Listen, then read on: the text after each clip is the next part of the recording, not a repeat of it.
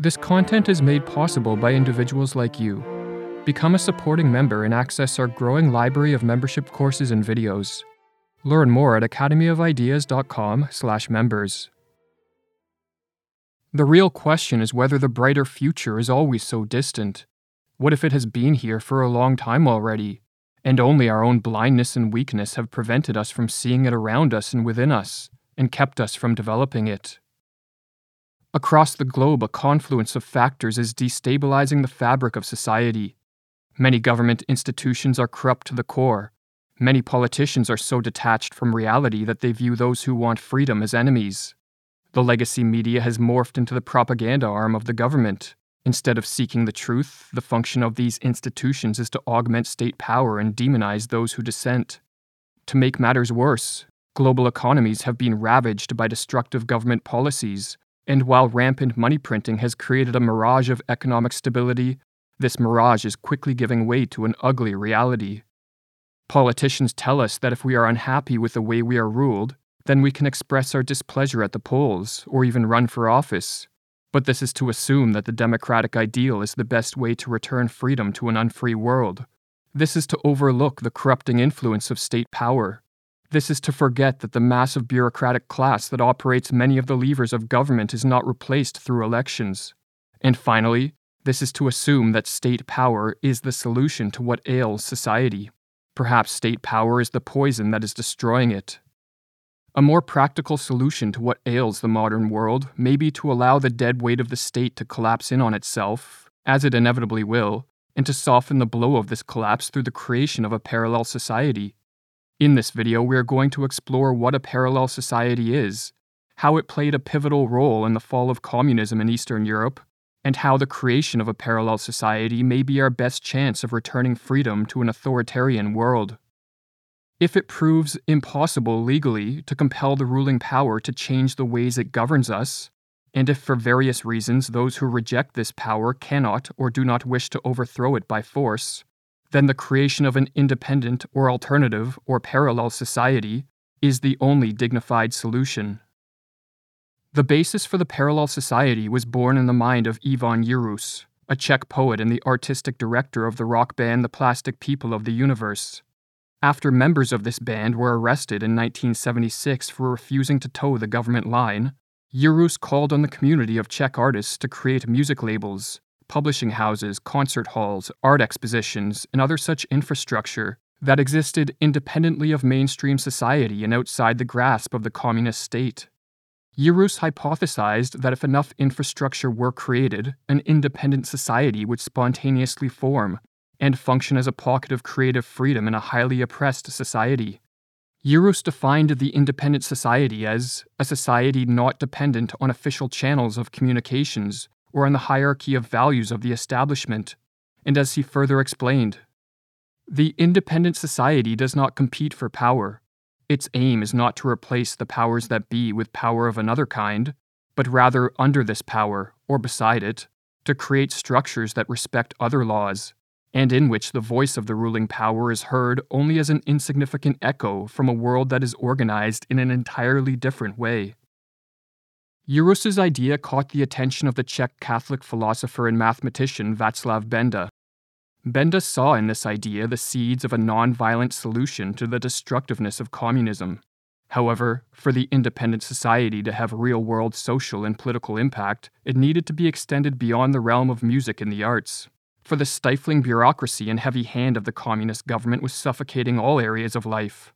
And so Benda coined the phrase parallel society to refer to all social, cultural, and economic structures that existed unconstrained by the state. He called such structures parallel structures, and at the height of political oppression in the late 1970s, Benda urged Czech citizens to begin creating parallel forms of education in science and scholarship, parallel political structures, a parallel information network, and free parallel markets that form a parallel economy. And as H. Gordon Skilling explains, outlining the parallel structures which had come into existence or might do so in the future, Benda argued that these might gradually supplant or at least humanize the existing official structures. The rationale behind the creation of parallel structures in the parallel society was simple. As the communist government had a monopoly on force and was too powerful to challenge head-on, it was best to turn away from it and defy it by ignoring it as much as possible. Rather than trying to eliminate oppressive state structures, it was better to build up better ones that could function as alternatives or replacements to the establishment system that was in the process of dying. A well-known communist dissident, Jacek Kuron, captured this rationale in 1980 when he responded to the torching of a communist headquarters by stating, "Stop burning down committees, let us build our own." Or as Ivan Yurus explained, the parallel society began in spontaneous acts of mutual self-defense in different parts of society. Those who take part are active people who can no longer stand to look passively at the general decay, rigidity, bureaucracy, and suffocation of every living idea or sign of movement in the official sphere. And because these people sooner or later recognized that efforts to bring about the slightest improvements in the official sphere were exercises in futility, it was only a matter of time before they said, "Why not invest our talents, abilities, goodwill, and enthusiasm into something that no one will be able to corrupt, that we will be able to decide about ourselves in the end?" The parallel society provided individuals the means to express themselves freely without fear of censorship and to fulfill their goals and aims without being suffocated by the bureaucracy of the state. Furthermore, individuals felt that by turning towards parallel structures and away from the establishment structures that functioned as vehicles of the state, they were influencing society for the better. The parallel society thus served as a much-needed source of hope in a society which had succumbed to apathy due to decades of communist rule. And in the latter half of the 1970s and throughout the 1980s, this hope inspired people throughout all of Eastern Europe, and the parallel society infiltrated many areas of culture and the economy. "Even my most audacious expectations have been considerably surpassed," wrote Benda in 1988.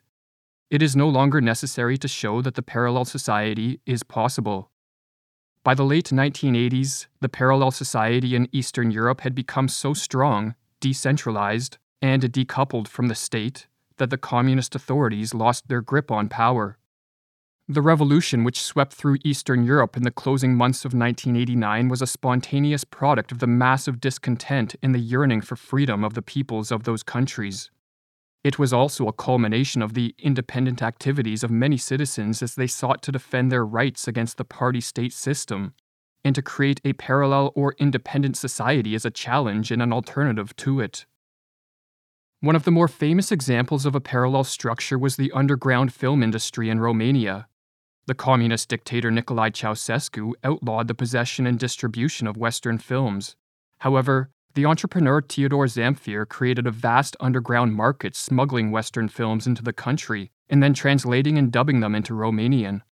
The demand for the films rapidly grew, and as the Romanian people were exposed to Western culture, their eyes were opened to the full extent of their own oppression.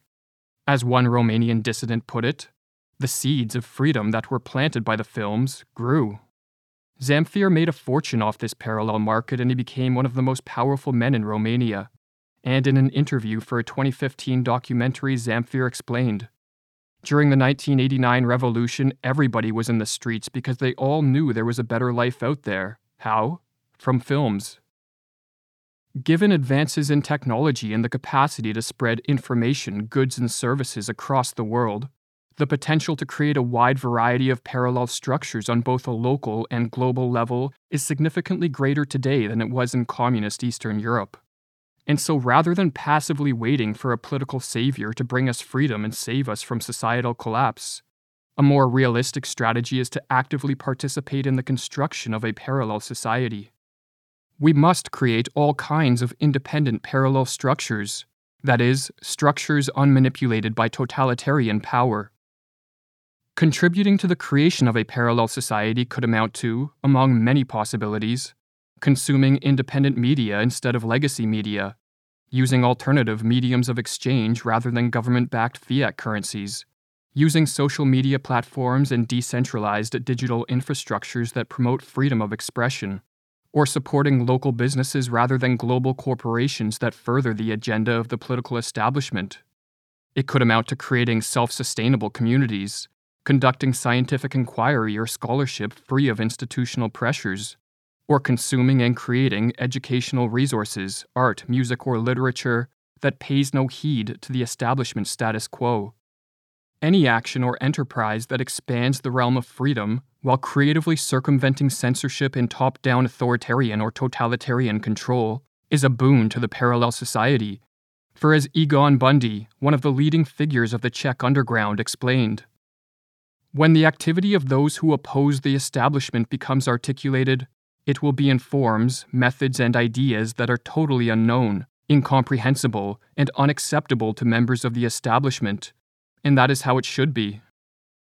Once a parallel society is sufficiently established, a society is no longer under the same grave danger as when it relies solely on the structures and institutions that are appendages of the tyrannical state. For if these establishment structures collapse, parallel structures will soften the blow of an economic or social breakdown. Furthermore, parallel structures cater to the authentic needs and wants of the people rather than the political class, and so they tend to be more life-promoting than the establishment structures. As parallel structures develop and solidify, more and more people will instinctively turn towards them, and as the parallel society expands, so too does the sphere of cultural, economic, and political freedom. A genuine parallel society would, by a process of metastasis, penetrate all the important social structures. And as Václav Havel further explains, the ultimate phase of this process is the situation in which the official structures simply begin withering away and dying off, to be replaced by new structures that have evolved from below and are put together in a fundamentally different way. In 1988, a year before communism in Eastern Europe collapsed, Ivan Urus reflected on the growth of the parallel society and on the dramatic social changes that were following in the wake. The parallel society has proven its worth, he wrote, and it is the only meaningful structure that people can create if they do not wish to remain mere appendices of the political and social structures created by the ruling power. Learn more about our membership, access transcripts, and the art we use in the videos by visiting academyofideas.com.